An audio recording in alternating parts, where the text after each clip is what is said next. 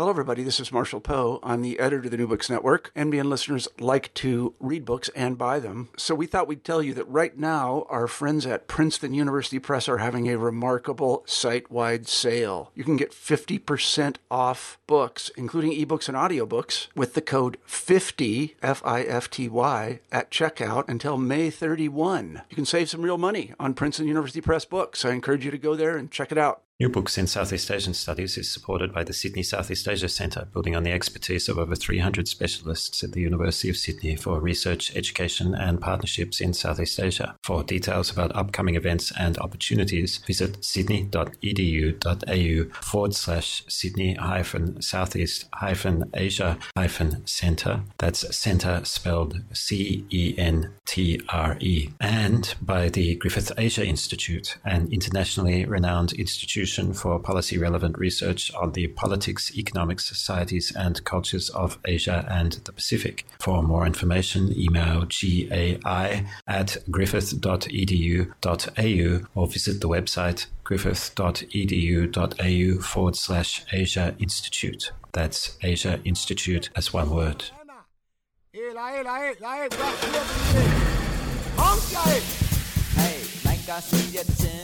For decades, the government of the Philippines has encouraged its citizens to seek work abroad and remit money back to the country. But it has also increasingly sought to entice Filipinos abroad to come home for tourism and retirement. A new book out with Duke University Press explores this phenomenon, traveling with Filipino Americans as they try to reimagine their lives and lifestyles in the gated communities and malls of Manila. The book is Migrant Returns, Manila Development and Transnational Connectivity, and its author, Eric J. Pido, is an associate professor of Asian American Studies at San Francisco State University. He's joining us today on New Books in Southeast Asian Studies, where he's speaking with me, Nick Cheeseman, a fellow at the Australian National University's College of Asia and the Pacific and host of the channel. Eric, thank you so much for coming on to talk about migrant returns.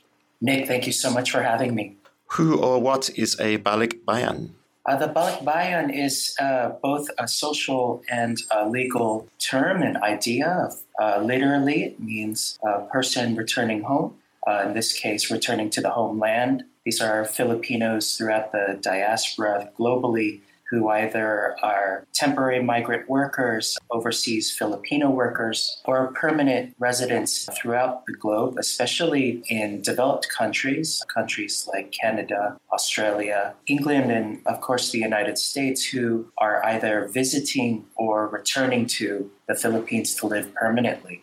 And which group among the balikbayan is the subject of your book? The balikbayans that I'm particularly discussing in this book is a specific group of balikbayans who are rarely discussed throughout scholarship. And this is permanent residents who have settled in countries outside of the Philippines, who have lived for several decades in these countries, have made a living, worked, built houses, created a life for themselves, and are now returning back to the Philippines. So why did you decide to write about this group? It's important for me to discuss this group because this is a group of specifically educated and skilled Filipinos who had left the Philippines at different times, especially throughout the 1960s and onwards. And these particularly skilled and educated immigrants were brought to places, especially the United States, to fill specific niches and labor needs within the economic markets of those countries. In the United States in particular, an immigration act was passed called the 1965 Immigration Act. And what this act was intended to do was to draw immigrants primarily from Western Europe to come and entice them to come and live in the United States. Unintentionally, this created an opening for what has now completely changed the demographics of the United States, so that the majority of those immigrants came from Asia and especially the Philippines. This answers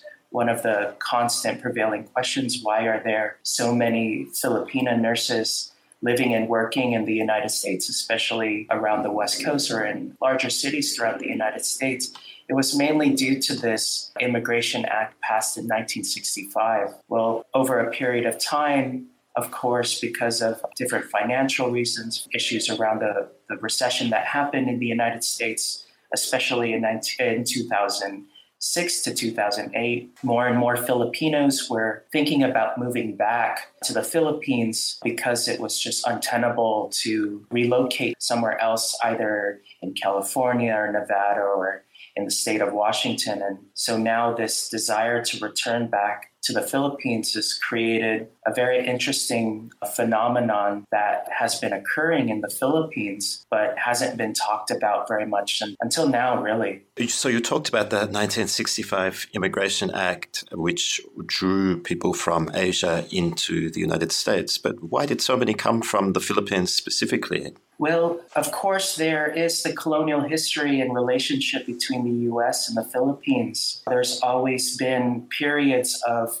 large migration and immigration into the United States between the U.S. and the Philippines, because this history of colonialism had also created a very early underpinning of nursing education in the Philippines, and U.S. colonials educated Filipinos in the Philippines to work very particular jobs. And these Filipinos throughout the 1900s and into the 2000s have continuously migrated. But after 1965, there was a special need for immigrants to fill particular parts of the middle economy. And Filipinos, because of what was perceived as already a knowledge of English, a facility to be able to speak English well, and also their education, became the ideal sort of migrant who ended up coming into the United States and continues to. Were there policies at the Philippines end that also encouraged people to migrate in order to remit money back to the country? Yes, absolutely. So much of that was kind of an informal relationship. Filipinos had always, along with letters, sent money back home ever since they began immigrating into the United States. But the previous dictator, Ferdinand Marcos, had realized that this was actually an opportunity to help develop the Philippine economy. And so starting in 1974, he created what was called the Balikbayan Program. And this program, which was initially focused on getting Filipinos to visit, was a touristic economy where he gave certain incentives for Filipinos to not only visit easily into the Philippines, but also to remit money more easily. And eventually, over a period of time, that program, which had focused on generating a touristic economy, grew into a much larger and more complex economy, which is what I wanted to write about. A recurrent theme in the book is the ambivalent relationship that the Balikbayan have to the idea of home in the Philippines, although they're bound somehow by the idea of the Philippines as home and have economic linkages through remittances and regular contacts with their families. The idea of the Philippines as home seems to arouse anxiety among your informants. Could you talk about that aspect of the book? The book is sort of trying to take on two simultaneous subjectivities, one of those being what I had alluded to earlier, which was the imagining of what the United States is and what it would be like to live in the United States, which had obviously been developed from the colonial period and continues to persist in different ways till now. There's this continual, persistent sort of imaginary and compulsion to want to not just leave the Philippines and move to a different country to work and make more money, but also specifically to move to the United States. Interestingly enough, once Filipinos settle in the United States and develop a lifestyle of being American, their idea of what it was in the Philippines and to live in the Philippines comes into conflict with how difficult it is actually to make a living and to raise children and to create a life for oneself in the United States. So a lot of my interviewees and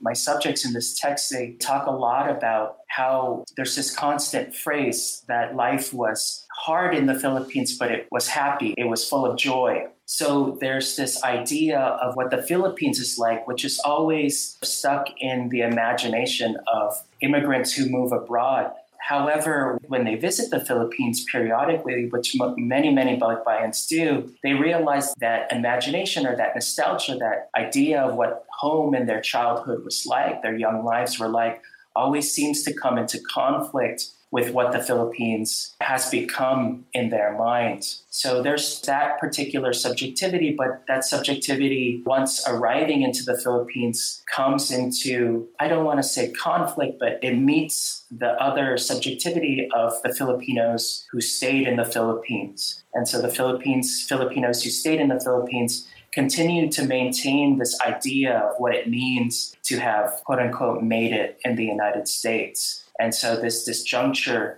between that meeting has created some very interesting phenomena in places like Manila. What do you mean by that? Give some examples of those phenomena. So one of the chapters in my book tries to talk about this ambivalent concept called balikbayan paranoia, which is this phenomenon that continually persists, this kind of anxiety of returning home and ideas of crime and ideas of kidnapping. And when I call it paranoia, I'm not trying to say that that's not a real phenomenon. I just wanted to focus on what that idea or that imagining of returning back home has produced. A lot of balikbayans will be fearful of taking the taxi, or some will go so far as to hire a driver or maybe even a security guard, or more often just only travel with family members, even though they're back home in their country, even though they speak one of the many, many dialects of their homeland provinces. They still feel this fear that if they sound American or if they appear as a foreigner, they'll be taken advantage of. What's interesting about this is that this has produced unique opportunities for Filipinos working around the tourism industry in the Philippines to kind of try to, in a way, exploit that paranoia. So another one of my chapters talks about this Balikbayan Hotel, which is called the Mabuhay Manor in Parañaque. It's one of several hotels that are created specifically for Balikbayan returnees, and they're nothing like the Hilton or the Hyatt. They're actually constructed specifically to build around the nostalgia for Filipinos who return back. So they'll play music that played in the Philippines, maybe in the 40s or 50s. They'll serve desserts or food that are reminiscent of what Filipinos may have eaten back when they were young, but don't typically eat on a day-to-day basis now in the Philippines. And all of this is constructed not only to play on that sense of nostalgia, but also to reproduce that feeling of safety and security so that balikbayans can feel very comfortable returning back home. One feature of the imaginative labor then is this return to childhood that, as you say, companies such as that established the Mabuhay Manor are taking advantage of. Are there other features in this imaginative labor that enable balikbayan to manage their anxieties and thereby somehow reconcile themselves to the return to home? Well, I think the mall landscape does a lot of that work for Filipinos. So many Filipinos, when they return to the Philippines, organize their experience back in their homelands, going in between the mall and their relatives' homes or wherever they're staying. This pattern of only visiting the mall when they go to the Philippines, it makes a lot of sense because it's not simply about being able to shop at stores that are stores that you would find in the United States or in Australia or in the UK. It's also the malls have churches, the malls have clinics, they have schools inside of them. They're worlds into themselves. And so the tourism industry has found a way to align itself with the mall culture that is a materialization of this larger sort of balikbayan economy. If there is so much effort on the part of the balikbayan to return home, why are so many of them doing it? And what kind of numbers are we talking about anyway? In terms of why they're returning to the Philippines, one can't remove just how powerful the idea of returning home is for an immigrant. That idea is very, very powerful. And this book really sort of tries to wrestle with that, the centrality of that idea. When you talk to many Filipinos throughout the diaspora, they complain about what it's like in the Philippines in terms of not just safety or not feeling safe, but corruption or pollution. But nonetheless, we'll go to great lengths to be able to watch Filipino television or to be able to visit Filipino markets and be able to speak Tagalog. It's an extraordinary compulsion, this feeling of wanting maybe one day to return. And I think that is a huge reason why, in a larger sense, Filipinos do want to return to the Philippines. But there's also this huge ambivalent feeling about having left one's family in the Philippines. Well, that's what produces the remittance economy. This idea that I may have made it where I'm living now, I may have created a life for my children, but I still left family members who are in many ways struggling much, much more, maybe even because I left. And so that feeling of having, some scholars talk about it as a sense of betrayal. In my research and my experiences, it's not so much this feeling of betrayal, but it's certainly this feeling of fealty and loyalty that one has to maintaining and sustaining a relationship with one's family members.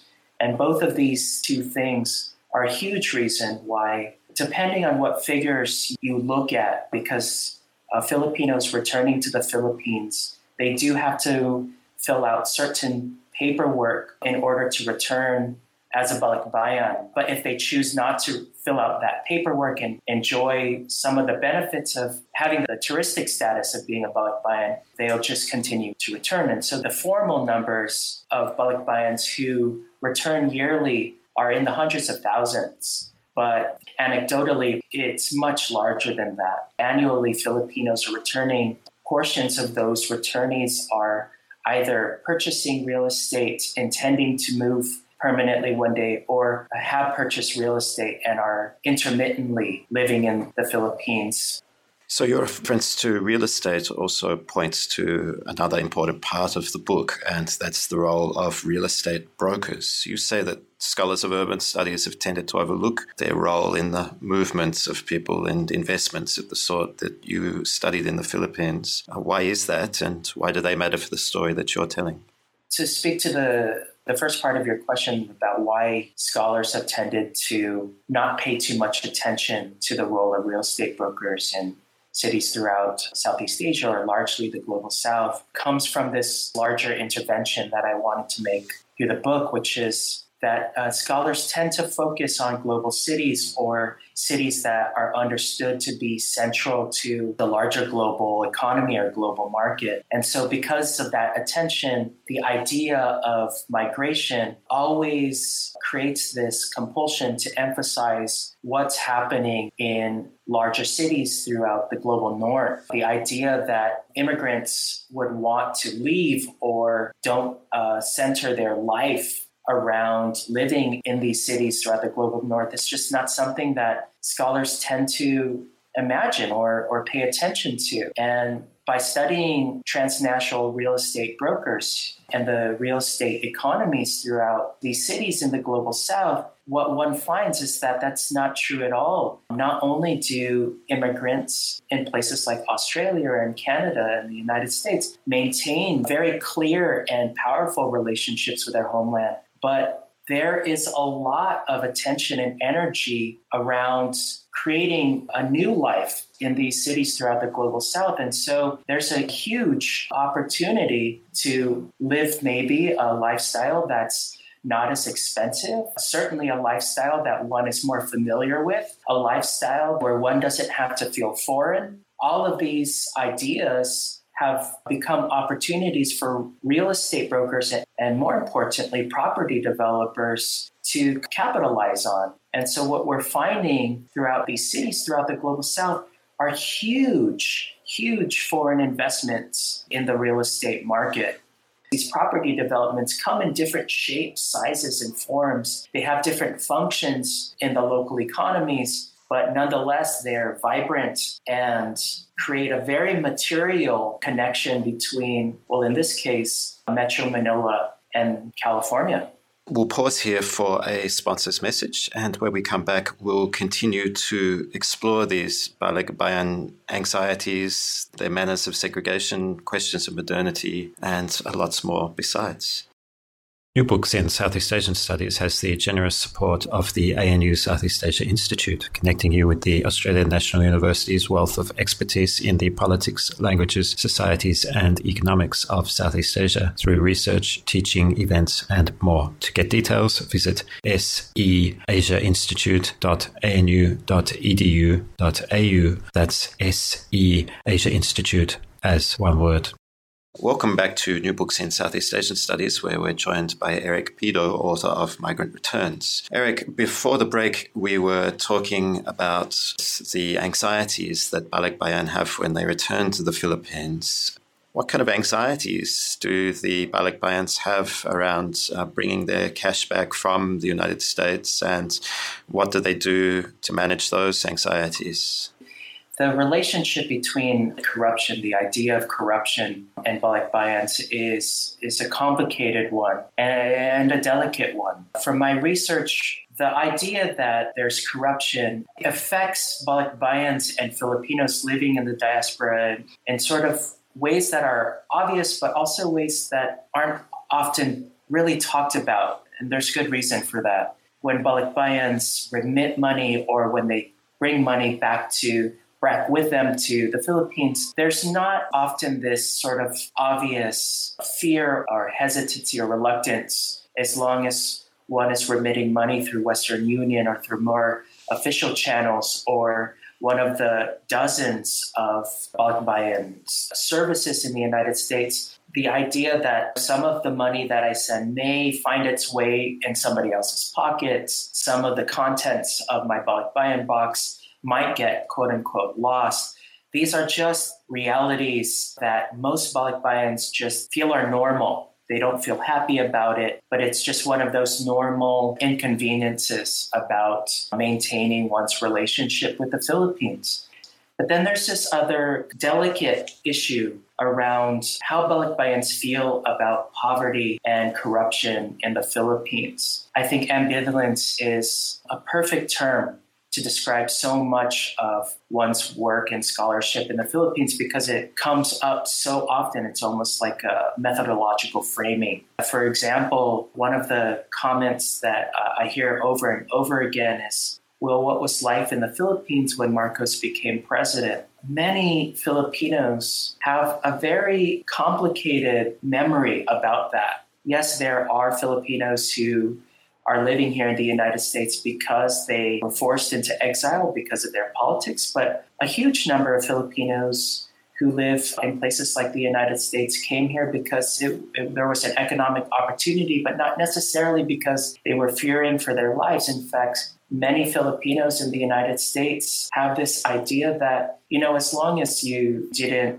interfere with what Marcos was trying to do, he was actually a very good president. He cleaned up the Philippines. He did very positive things in the Philippines, especially Manila. And I completely recognize the delicate nature of talking about this facet of out-migration from the Philippines. But I can't help but acknowledge that there's a huge number of Filipinos who, when they return to the Philippines, feel much more frustrated with the economic situation of the Philippines itself. The Balikbayan economy has become a way to divert from that frustration and that resentment about the fact that much of the Philippines continues to be poor and struggling economically. And even though there's this acknowledgement that corruption, because of the wealthiest families and corporations who live in the Philippines, that's there. But at the same time, most Balikbayans don't overtly express their resentment or frustration towards those oligarchies. It ends up being redirected onto the poor themselves. And I think that is a huge driving force for why the retirement or Balikbayan landscape has produced itself the way it has.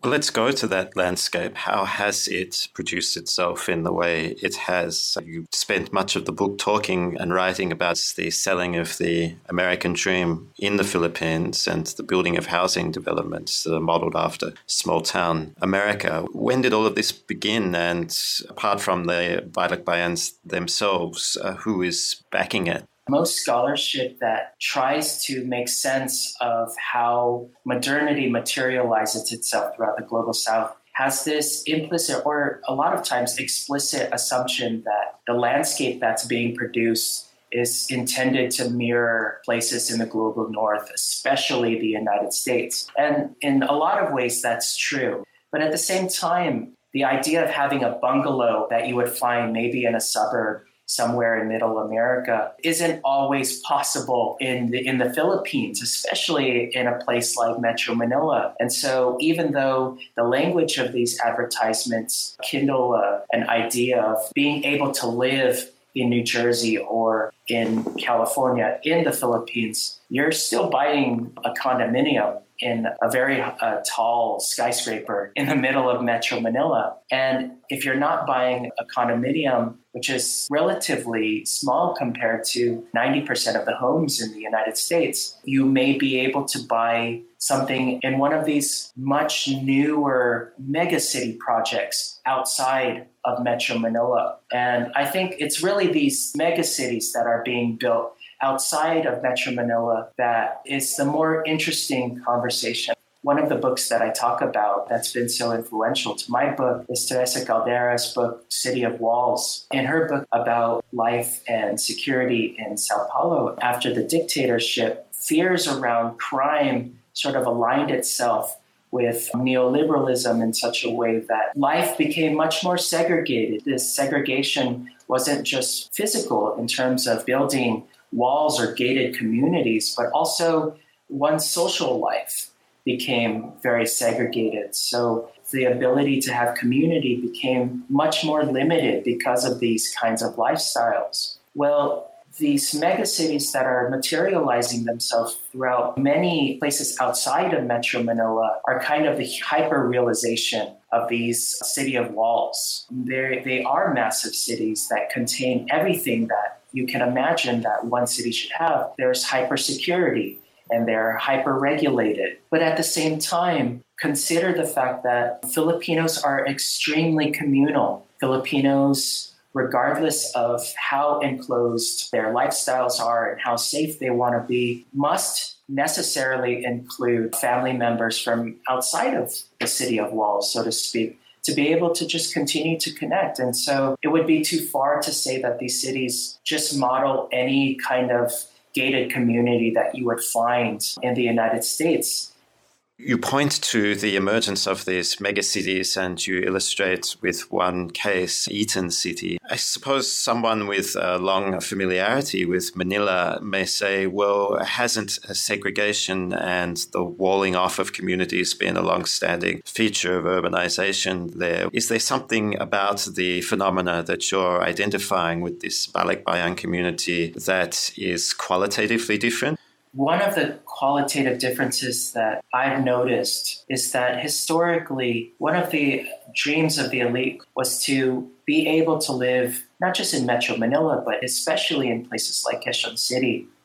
Quezon City and cities around Quezon City had always had these segregated neighborhoods that had been built by the Ayala corporations decades past. These were enclosed neighborhoods that very much mirrored any sort of suburban enclave in the United States. They were spread out, they had huge lawns, they had lots of space. And it was a dream to be able to live in one of these residential neighborhoods. However, what I found is that if Balikbayans don't return to their home provinces, which many of them do, and even the ones who purchase property in Metro Manila, a lot of them end up deciding that that'll be either a second home that I'll rent to or I'll buy it and resell it.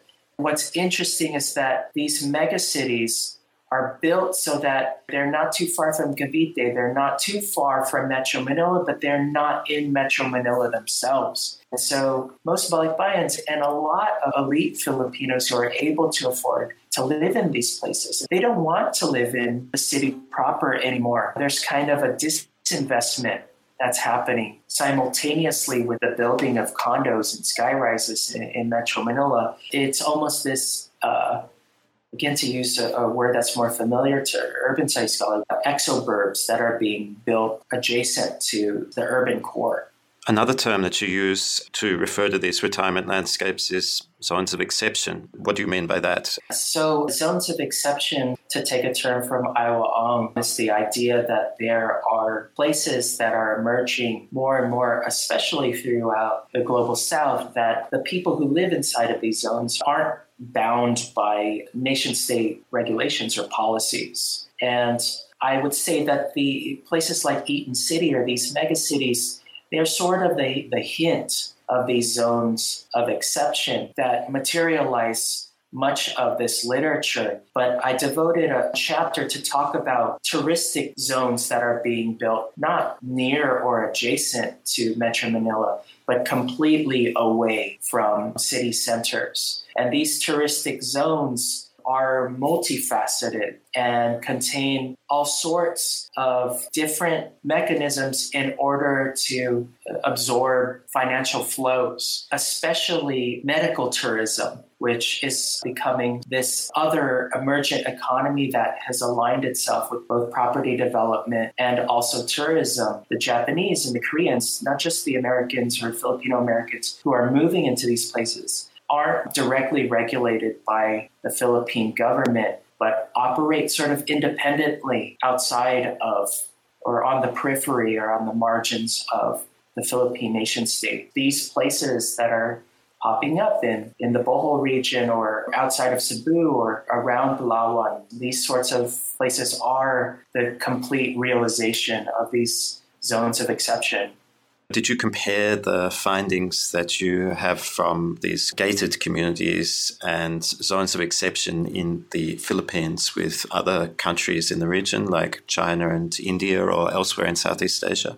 In order to sort of make sense of how this phenomenon is occurring in the Philippines, I talk about, in particular, a place between the border of Thailand and China. Again, these touristic zones where wealthier Chinese citizens are able to live a sort of different lifestyle in between Thailand and China, and how more and more these kinds of places are being constructed for the uber wealthy in order to experience the same sorts of things that I was talking about in these zones in the Philippines. The kinds of anxieties and paranoia that you described the Balikbayan population as having strike me as absent from that case. There's a confidence associated with this population that's moving in from mainland China, in contrast to your returnees to home who feel a constant condition of insecurity about what the home means to them and what it means to be home.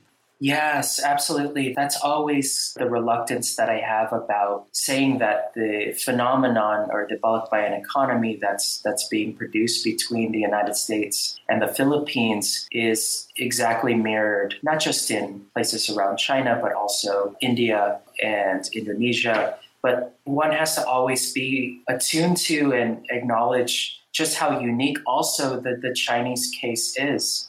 I mean, the Philippines, which much of its populace, maybe as much of its populace lives outside of the Philippines as it does in the Philippines. The Philippine government has chosen to maintain an identity with the Filipino diaspora that's quite different than the one that the Chinese diaspora has with the Chinese mainland itself. The Chinese mainland has always been very confident and explicit about its affinity and connection that it has to the Chinese diaspora. Once Chinese, always Chinese. And you see that materialize in these developments that we were just talking about. In many ways, the Chinese who live in places like Laos or live in places like Vietnam, there isn't this sort of same kind of ambivalence about one's identity, about being Chinese, but also living and growing up in these countries. Whereas Filipinos who live throughout the diaspora carry kind of its own unique relationship to the Philippines itself. And so that ambivalence materializes itself in the landscape. Although the research for the book stopped before Duterte became president, I couldn't help but think about how the Balikbayans might experience his administration. Is he a cause for anxiety because of the manner in which he pursues enemies of the Philippine state, or is he a cause for reassurance because he's pursuing people that are a cause for anxiety of the Balikbayans themselves? In the same way that many Filipinos living abroad and visiting and returning in the Philippines have sort of this complicated memory and relationship to the former dictator Marcos, it's sort of similar with Duterte now. There is some assurance for many Balikbayans that Duterte is making the Philippines more safe. Remember that their memory of Marcos was that if you didn't do anything wrong, if you weren't breaking any laws, or more importantly, getting in the way of what he was trying to do, you were completely fine. This idea, I think, maintains itself in a similar way with the current president. And as much as one would want to say that there's this overarching criticality towards the violence of many of his policies, I just didn't see that with recent conversations that I had with interviewees. Eric, congratulations on getting the book out. What are you working on now? I don't know if it will be a book project or maybe a few chapters actually about Filipino male domestic workers who live in Hong Kong. One of the things that I wish that I could talk more about was kind of the gendered phenomenon about migration that I didn't really get to emphasize in my text. I want to maintain this idea around economies and global economies, and maybe even in some ways structural violence, to sort of think about how the labor economy produces gender. And so I'm working on this project right now to make sense in different ways of how Filipino men who do domestic work in places like Hong Kong understand themselves doing quote-unquote feminized work. Well, that sounds like a fascinating topic, and one that will tie into a lot of really great literature from other countries around the world. Eric J. Piro, I'd like to thank you very much for coming on to New Books in Southeast Asian Studies to discuss migrant returns. Thank you, Nick. Thank you so much. And thank you to everyone for listening. If this episode was interesting for you, you might also like to check out my recent interview with Mega Amrit on Caring for Strangers, Filipino medical workers in Asia, or Ulla Berg talking with David James Gonzalez about her book, Mobile Selves, Race, Migration and Belonging in Peru and the US. Those and thousands of other interviews are available free to you from the New Books Network via your browser or iTunes. Hey,